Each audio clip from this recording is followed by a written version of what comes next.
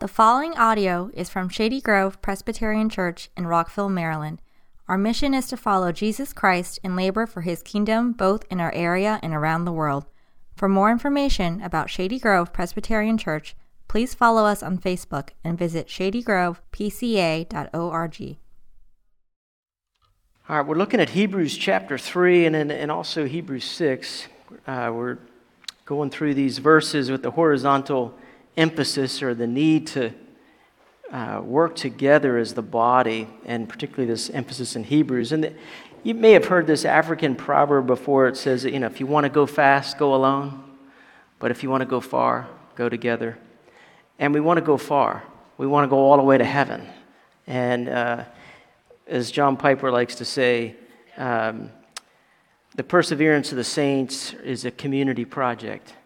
And the idea is that in Hebrews, we see this emphasis of how much we need each other to run this race together. And it's not meant to be run alone. The Christian life's not meant to be lived alone.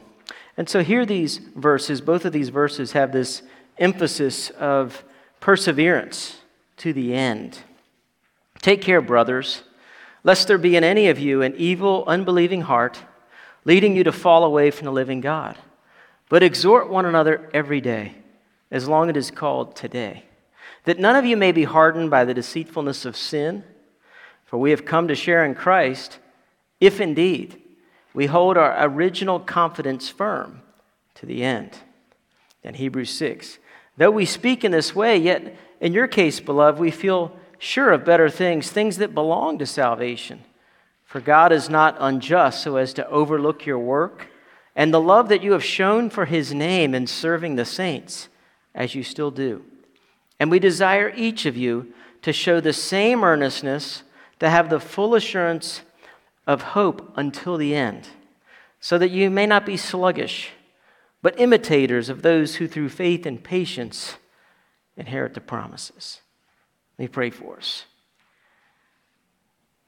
Father, we know that your Spirit is at work conforming us to the image of your Son, and that what you have begun you will complete, that he who calls us is faithful, and he will do it. And yet, Lord, you use people, you use other believers, you use the body of Christ, and we pray that we would see how much we need one another in this journey as we travel through together. Pray that, Lord, your Spirit would be at work in us, that we would hear what the Spirit is saying to the church, and that you, Lord, would change us and bring conviction and change, and pray for good fruit. We ask in Jesus' name. Amen. Well, some of you know that I'm a sap, and I love these YouTube videos where a runner is in the race, and they're cramping, and they're getting dehydrated, and they're falling down, and what happens?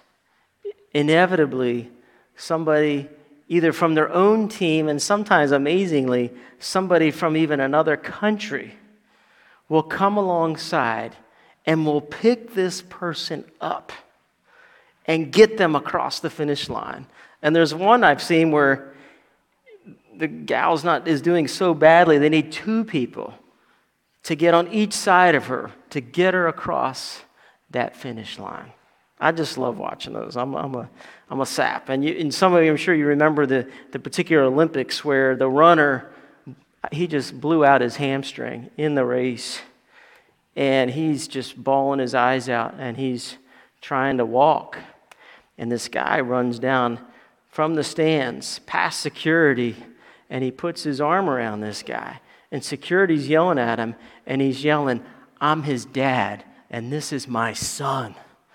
And he grabs a hold of his son, and together this father is going to get his son across the finish line in the Olympics, no less. Just an amazing video. If you haven't seen it, if you want a good cry, you can check it out. I love those. And I love them because they tell us something about why we need each other. Isn't that like a picture of what we all need? There's times where we're all weak. There's times where we need someone else who's strong to give us that lift, to get us across that finish line. And the book of Hebrews is all about finishing well. It's about, there's a great cloud of witnesses that's gone before us. And we've had some of the cloud of witnesses from this very church. And they've gone before us, and they're in glory. And they're doing great. And it's like they're now cheering us on. And now we're to keep our eyes on Jesus, right? But it's all about doing it together. Let us run the race. We'll talk more about that next week. But this idea is that the problem in the book of Hebrews was the people were tired. They were getting dehydrated. They were starting to cramp. They were being tempted to shrink back, we're told in chapter 10. And he said, you have need of endurance. Jesus was losing his luster. He was losing glory in their eyes, and they were tempted to see more glory in Moses. That's what the beginning of chapter 3 is all about. Consider Jesus. And then the whole contrast is how he is like Moses, but better. He was faithful. Moses was faithful. They keep going back to this faithful contrast. Jesus is worthy of much more glory than Moses. There's much more glory as the builder of a house has honor than the house itself. For every house is built by someone, but the builder of all things is God. Jesus is God because he's the builder. Moses is faithful in all God's house as a servant, but Jesus is faithful over God's house as a son. So Jesus is so much greater than Moses. You think of a conversation with Bill Gates and Warren Buffett, and they're talking about, how great they are. And they say, okay, Jesus, how do you stack up to Warren Buffett and Bill Gates? They got all this, investments and all these things. And Jesus is like, well, I created you. I'm giving you life. You have nothing without me. I'm the one giving life to your lungs right now. Jesus is worthy of so much more glory than Moses or these people because he is the builder. He's the one who's building the house. He's the one who says it's my church. He's the one giving the increase of the government. He's the wonderful counselor. He's the everlasting Father. But the people here they had come out of Judaism, and now they're starting to be persecuted for it, and they're starting to think, well, maybe we could just go back. Maybe Moses was enough. Maybe Moses was pretty good. And the whole book of Hebrews is Jesus is better than everything that all of the old covenant had to offer. That Jesus is better than the prophets. He's now the final word. He's come and come himself in the flesh. He's better than the angels. He's better than Joshua. Joshua couldn't give you rest. Moses couldn't give you rest. Jesus can give you the eternal rest. And we'll come back to that, but that's what this passage is about. You got to keep running. And that Jesus is, he brings a better covenant built on better promises. It's a better resurrection. You got better blood, the blood that speaks a better word than the blood of Abel. And Jesus is better than everything that the Old Testament had to offer. Yet the people are being tempted. Maybe this was enough back in that. And they're also starting to be tempted by sin. And they're seeing sin itself is this interesting thing about these little sins that begin to dull our hearts. And they begin to cause us to have this evil, unbelieving heart that could fall away from the living God, and that we could be hardened by the deceitfulness of sin.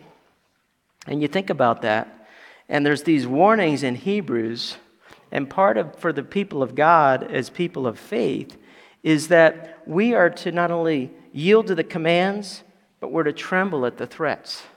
And there are these threats in the book of Hebrews that the people of God who rightly reads the threats, and we see these things, we're to tremble at the threats.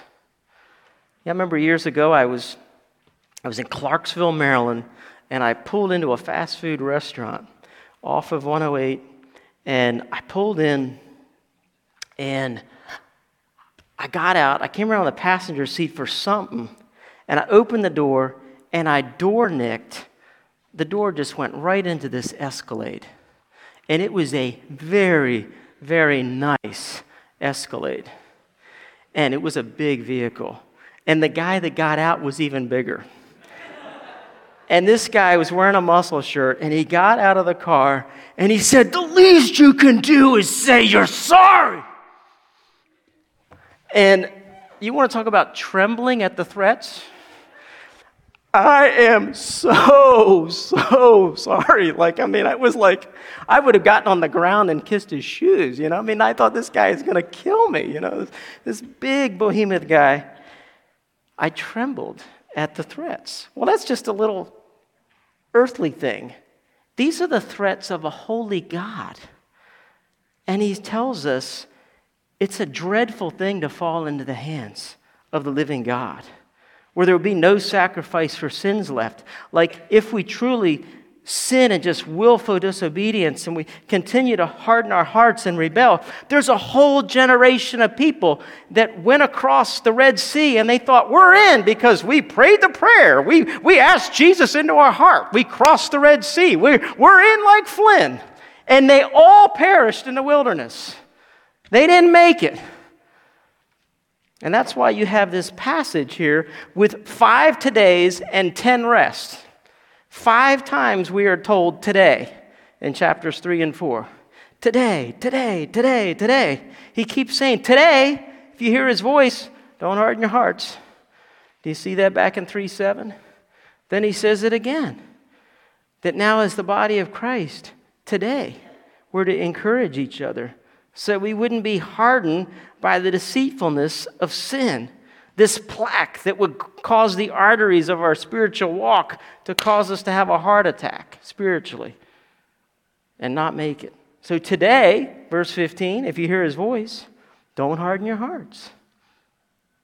He's not done. He says it again, chapter 4, verse 7, that now again with David. And David's the one who's saying this in Psalm 95. Today, if you hear his voice, don't harden your hearts. Does God still speak to his church? Does he still speak? He just spoke 5 times. And he said, today, if you hear his voice. And he's referring all the way back to the people in the Exodus. And he was telling them through Moses, today, if you hear his voice, don't harden your hearts. And then David picks that up and he says to the people of God in his day, today, if you hear his voice, don't be like those people in the Exodus that didn't make it. Today, if you hear his voice, don't harden your hearts. And the writer of Hebrews says it to the local church that he's writing to by quoting David and telling the people in his generation, today, if you hear his voice, don't harden your hearts. And your pastor is telling you today, if you hear his voice, don't harden your hearts. That you need each other in this race because we have this problem. And it's sin. And it's these little sins. Listen to how little sin works. It's very subtle and very gradual.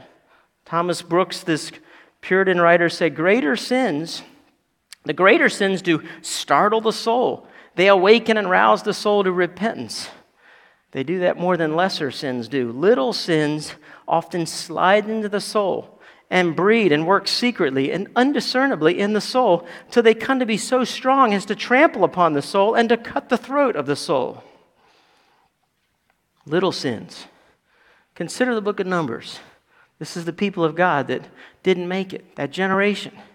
It started with a pessimism and a negativism. They said, we're not able to go up against this people. They're too strong to us, chapter 13 of Numbers. You remember the spies were sent into the land. We're not able to go up against these people. They're too strong. Then it moves to grumbling. Would that we had died in the land of Egypt, or would that we had died in the wilderness, Numbers 14:2. And then it moves from grumbling to quarreling. Why is the Lord bringing us into the land to fall by the sword? And then it leads to disobedience. Wouldn't it be better for us to return to Egypt, 14:3, and then 14:3b and 4? Then they said to one another, let us appoint a leader and return to Egypt. It started with there are too many people, they're too strong for us. Then it moved to grumbling. Then it moved to quarreling. Then it moved to disobedience. Then it led to flat-out rebellion. It was gradual. Little sins. Little sins. Well, what's coming out of your heart these days? Patience or impatience? Gentleness or harshness? Mercy or malice? Forgiveness or bitterness? Contentment or covetousness? Love or lust? Anger, humility? Frustration, thankfulness? Obstinance, obedience? Heavenly minded, earthly minded? Like, we need these sober warnings. They're against apostasy in the book so that we would tremble at the threatenings. Because the Bible describes sin in these weird words of descriptions. The book of Hebrews says we become lazy, dull of hearing, sluggish, slothful, and slow. Are those not, what does that sound like to you? Lazy, dull of hearing, sluggish, slothful, and slow. It sounds like drunkenness. It sounds like intoxicated. And that's the term that John Calvin uses the most when he describes the sinfulness of humanity. Intoxicated. He says men are undoubtedly more in danger from prosperity than from adversity. For when matters go smoothly, they flatter themselves and are intoxicated by their success. And we can become dull of hearing, sluggish, slothful, slow, and lazy. And sin begins to deceive us. He says we can be deceived by sin. It begins to blind the eyes, sear the conscience, and harden the heart. Ecclesiastes 8, verse 11 says, because the sentence against an evil deed is not executed speedily, the heart of the children of man is fully set to do evil. Think about that. A delayed judgment should lead to immediate repentance, but it's not. It says that the heart of men is fully set to evil because they feel like they got away with it. Because the sentence against an evil deed is not executed speedily, the heart of children of man is set fully to do evil. They thought they could get away with it. And so we have to beware of hardening our heart. The command literally take care, it literally means beware. Beware. Beware. When you see the beware sign, it's like, big dog, beware. Beware, there's a problem. Think about Noah's day. There were a lot of people in Noah's day. They could have described the ark. They could have given you the dimensions of the ark. They could have given you the purpose of the ark. They could have told you about the prophet behind the ark. They could have told you about the animals that got in the ark. They could have been arky tour guides. They knew a lot about the ark. They had one big problem, though. They didn't get in the ark. Are you in the ark? Are you in Christ? Hebrews has these 7 crucial ifs in the book. 4 of them in chapter 3. He says today, if you hear his voice, don't harden your hearts. And then he says it again. He says it in verse 6. He says it in verse 7. In verse 6, he says, if indeed we hold our confidence and boasting of our hope. And we get another if in verse 14 and 15. About if indeed we hold our original confidence firm to the end. It's the holding that's the key. If you remember the Seinfeld episode about the rental car company, it's the hold that's the key, right? The hold. Are you holding fast your original confidence firm to the end? It's an if. If we do this. It even talks about in the book, if he shrinks back, my soul has no pleasure in him. And we will go on and talk about these things if God permits, chapter 6, verse 3. 7 times we have these crucial ifs.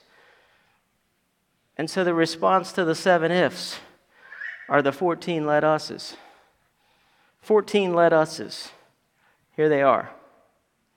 Therefore, while the promise of his rest still stands, let us, chapter 4, verse 1, let us fear, lest any of you should seem to have failed to reach it. Let us strive, therefore, to enter that rest, so that none of you may fall by the same sort of obedience. 4:11. 4:14. Since then we have a great high priest who's passed through the heavens, Jesus, the Son of God. Let us hold our confession. Let us then with confidence draw near to the throne of grace, that we might receive mercy and find grace to help in our time of need. 4:16. 6:1. Therefore let us leave the elementary doctrine of Christ and go on to maturity, not laying again a foundation of repentance from dead works and of faith toward God. Then 10:22, we looked at this last week. Let us draw near with a true heart and full assurance of faith, with our hearts sprinkled clean from an evil conscience and our bodies washed with pure water. Let us hold fast the confession of our hope without wavering, for he who promised is faithful. And let us consider one another, how to stir each other up to love and good works. Therefore, since we're surrounded by such a great cloud of witnesses, let us lay aside every weight and the sin which clings so closely, and let us run with endurance the race that's set before us. Let us be grateful for receiving a kingdom that cannot be shaken, and let us offer to God acceptable worship with reverence and awe. Therefore, let us go to him outside the camp and bear the reproach he endured, for here we have no lasting city, but we seek the city that is to come. And through him, then, let us continually offer up a sacrifice of praise to God. That is the fruit of lips that acknowledge his name. Let us. You see, as John Piper says, eternal security is a community project.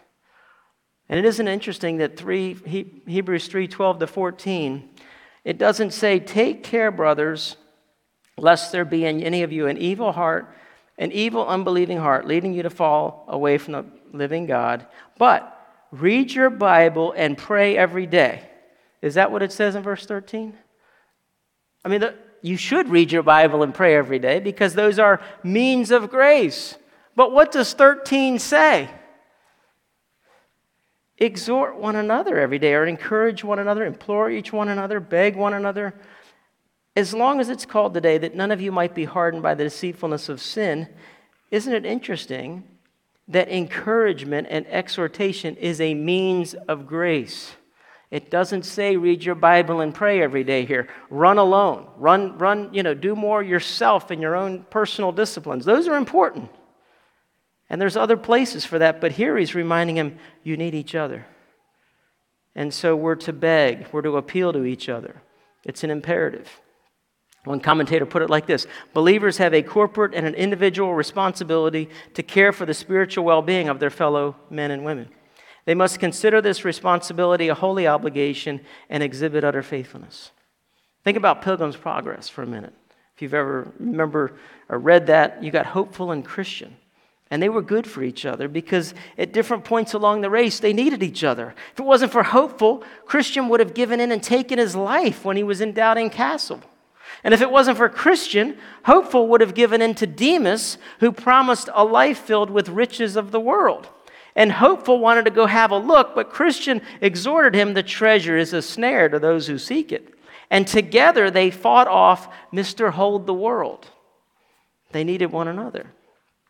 Bonhoeffer, in his book, Life Together, and by the way, this sermon series is called Life Together. It wasn't necessarily tied to Bonhoeffer's book, but the book is a good book. And he talks about the physical presence of other Christians being a source of incomparable joy and strength to the believer. And if you remember, they went underground. And they became this body of Christ that was a small group of people as they were resisting Hitler. And he says, amongst earnest Christians in the church today, there's a growing desire to meet together with other Christians in the rest periods of their work for common life under the word communal life is again being recognized by Christians today as the grace that it is, as the extraordinary, the rose and lilies of the Christian life. The rose and the lilies of the Christian life. Jonathan Edwards, 1700s. He preached a sermon called Christian Pilgrimage, and with an exhortation to Christians to help one another in this journey. He says there are many ways whereby Christians might greatly forward one another in their way to heaven. Therefore, let them be exhorted to go this journey, as it were, in company, conversing together and assisting one another. Company is very desirable in a journey, but none in so much as this. Let them go united and not fall out by the way, which would be to hinder one another, but use all the means they can to help each other up the hill. This would ensure a more successful traveling and a more joyful meeting at their Father's house in glory. And so when you think of the call to worship and how good and pleasant it is when brothers dwell together in unity, that was a song of ascents as they're going to the pilgrimage, as they're going to the feast, and they're singing Psalm 133, and they're reminding of how good and pleasant it is when we dwell together in this journey to the ascent as they're heading for Zion. And that was a picture of the greater reality of the real Zion, which is heaven. And that's where we're headed on our journey.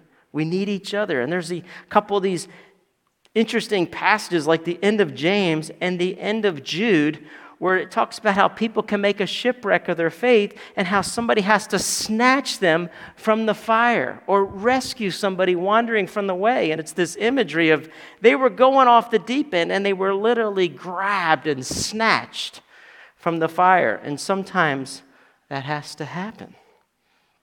You think of the Apostle Paul and you think, man, he must have he was the man, right? Listen to this. Does this sound like the Apostle Paul to you? But even when we came into Macedonia, our bodies had no rest. We were afflicted at every turn, fightings without, fears within. But God, who comforts the downcast, comforted us by the coming of Titus. And not only by his coming, but also by the comfort which he was comforted in you, as he told us of your longing. Apostle Paul needed Titus. And he needed the encouragement that Titus brought of the church that was walking with Jesus. Paul wasn't a loner. There was Barnabas, there was Silas, there was Timothy, there was Luke, there was Aristarchus, there was Mark, there was Epaphras. They're all part of this apostolic team. And there's that part in 2 Corinthians where it says, this great door was opened up to them. But he had no rest in his spirit. He was by himself and he kept going. He didn't even preach the gospel there because he didn't have his team. It's Apostle Paul. David, in his need for Jonathan. There's this little verse in 1 Samuel 23 where David's life is hanging in the balance. And the Lord shows him that the people at the town of Keilah, they're going to hand him over to Saul. So David has to flee. And then later in the chapter, the Ziphites betray David. They tell Saul where he is, and Saul comes after him. He escapes by the skin of his teeth.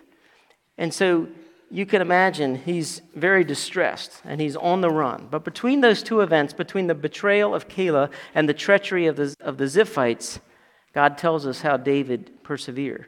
We're just told that Jonathan, Saul's son, rose and went to David at Horesh and strengthened his hand in God. He went and found him and strengthened his hand in God. Jonathan, what an amazing friend in his time of need, strengthening David. C.S. Lewis, in his book Mere Christianity, says, Christ works on us in all sorts of ways, but above all, he works on us through each other. We are carriers of Christ to each other. I think for me personally, like going to General Assembly and being around all these other pastors and hearing their stories and hearing God's grace in their lives of how they're persevering, where they're finding bread, what's been a refuge for them.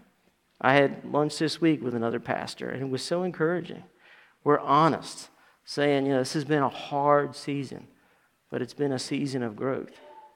You see, the Proverbs is true. Proverbs 18:1, whoever isolates himself seeks his own desire. He breaks out against all sound judgment. We can't isolate ourselves. Where the psalmist would say something like Psalm 141:5, where he says, let a righteous man strike me. That sounds weird.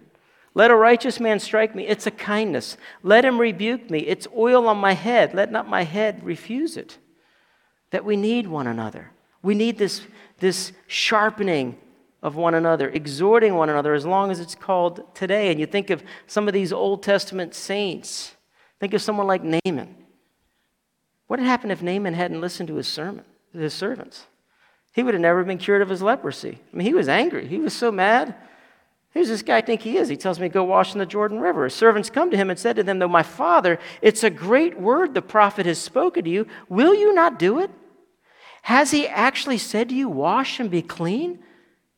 And so Naaman went down and he dipped himself 7 times in the Jordan, according to the word of the man of God, and his flesh was restored like that of the flesh of a little child, and he was clean. What if Jethro hadn't come alongside of Moses, who was overworked, tired, not delegating, and Jethro hears the story and he says to Moses, what you're doing is not good. You and the people will certainly wear yourselves out, for this is too heavy for you. You're not able to do it alone. And Moses listened. What if Nathan hadn't rebuked David? As David was persistent in unrepentant sin after his adultery and his murder, we wouldn't have Psalm 51 in our Bibles. We wouldn't have a repentant David, but Nathan rebuked him.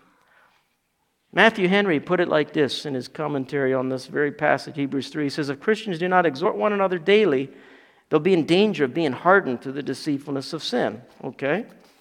No, there's a great deal of deceitfulness in sin. It appears fair, but it's filthy. It appears pleasant, but it's pernicious. It promises much, but performs nothing. The deceitfulness of sin is of a hardening nature to the soul. One sin always prepares for another. Every act of sin confirms the habit. Sinning against conscience is the way to sear the conscience, and therefore it should be of great concern to everyone to exhort himself and others to beware of sin. And that's what we have in this text. Is we have this call 5 times today. If you hear his voice, don't harden your heart. And where are you going to find rest? Just because you crossed the Red Sea on dry ground for these people of God, they had seen a miracle. They had started with God. They had crossed over, and that whole generation didn't make it. And the writer of Hebrews is saying in verse 16, who were those who heard and yet rebelled? Was it not all those who left Egypt, led by Moses? And with whom was he provoked for 40 years? Was it not those who sinned, whose bodies fell in the wilderness? And whom did he swear that they would not enter his rest, but to those who were disobedient? So we see they were not able to enter because of unbelief. And so what we see here is this warning is for us today. Don't throw away your confidence. We got to keep running this race, and we run it together. And you don't want to throw away. It's kind of like if you had a winning lottery ticket, and it was worth $10 million, would you just throw it away with your lunch? Of course not. Well, why would you throw away something much greater than $10 million? This is much better than a lottery ticket. You see, Israel thought the Red Sea was enough. They thought the mercy of the Red Sea was enough, yet they had no love for God. And we're called in this text to see that the writer of Hebrews is showing us that Jesus is greater than Moses. Moses led the people into Canaan. He was to lead them into the promised land, and yet the promised land, they didn't make it, and they died in the wilderness. But Jesus, our leader, is greater than Moses, and he's leading us to a greater promised land, the promised rest of heaven. And to reject heaven would be to choose sin, and to choose sin would be to choose hell. It would be a dreadful thing to fall into the hands of the living God, for our God's a consuming fire. And so what are we to do? We're to be grateful that we're receiving such a kingdom, and we're to hold fast our confidence firm unto the end. But we do that as we are in community and we press on together. But if we pull away from the body and we think we can just run the race on our own, we might go fast, but we won't go far. And we need the Lord, and we need one another. And I would just say to us that I think one of the keys in going forward in all of this is to recognize that there's nothing special in any of us. We're all weak. And if we think like we've arrived, like I remember one time riding with somebody on a bike, and he was so much better than me. He was just so fast. And I didn't even know when I met him. I said, hey, this was actually another pastor. This guy he was fast. And I said, hey, why don't we meet over at such and such place? And he says, yeah, I know that area really well. Well, later when I went to record it on my Strava account where we started, we climbed a hill, and I saw KOM with his name on it. Okay, that means he's the king of the mountain. All the thousands of people that have ridden this over the years, the guy I'm riding with is the KOM. Yeah, I know where we're meeting. Yeah, he didn't tell me I'm the KOM of all the thousands of riders. Well, we're riding, and I'm just getting exhausted. And he just says, don't worry about it. This is an off day for me. This is a recovery ride, And I'm realizing he's bored and I'm exhausted because he's so much better than me. And it wasn't any fun for either of us. And so we never rode together after that and it's true. He didn't want to ride with me and I didn't want to ride with him because we couldn't go together because he was so much better. Have you ever been around people like that? They're so much better than you that you don't want to be around them. If we portray that as the body, we're not going to go real far together. But if we recognize our finitude, that we have great limitations. We are creatures, and God has made us a creature. And finitude is actually a blessing. This is what Kelly Capick's whole new book is about. And the idea is that we think if we have a better time management program, that we could fix our finitude problem, and we could get more done, and we could put our head on the pillow at night and really feel better about ourselves if we just had a better time management plan. And his point is, it'll never happen because it's a theological problem, not a time management problem. You are made a creature. You have huge limitations, and what makes you humble is not just that you're a sinner. You're going to be humble in heaven, and you were humble in creation before there was ever any sin in the world. What makes you humble is you're a creature, and that's a beautiful thing. But guess what creatures need? One another. We're image bearers, and we say, you're a creature, but God's gifted you with gifts that I don't have, and you bring this to the table, and I'm very, very limited of what I can do and what I can offer, but I will offer it, and you will offer, and the circulation starts to happen, and the body starts being the body, and then we grow together up into the head. That's what we need. Let's pray together. Father, do a work in each of our lives and knitting us together. As we think through these life groups in the fall and seeing our need to reconnect and engage in the body, we pray that, Lord, you'd breathe new life into us, that you'd restore, Lord, our fortunes. And many feel lonely, feel cut off and alienated. And we pray that, Lord, we would see how much we need one another. And pray that, Lord, you would take this word now and take it and work it deep down into our hearts, that it would bring forth faith, that it would bring forth hope, and it would bring forth love. We ask in your name. Amen.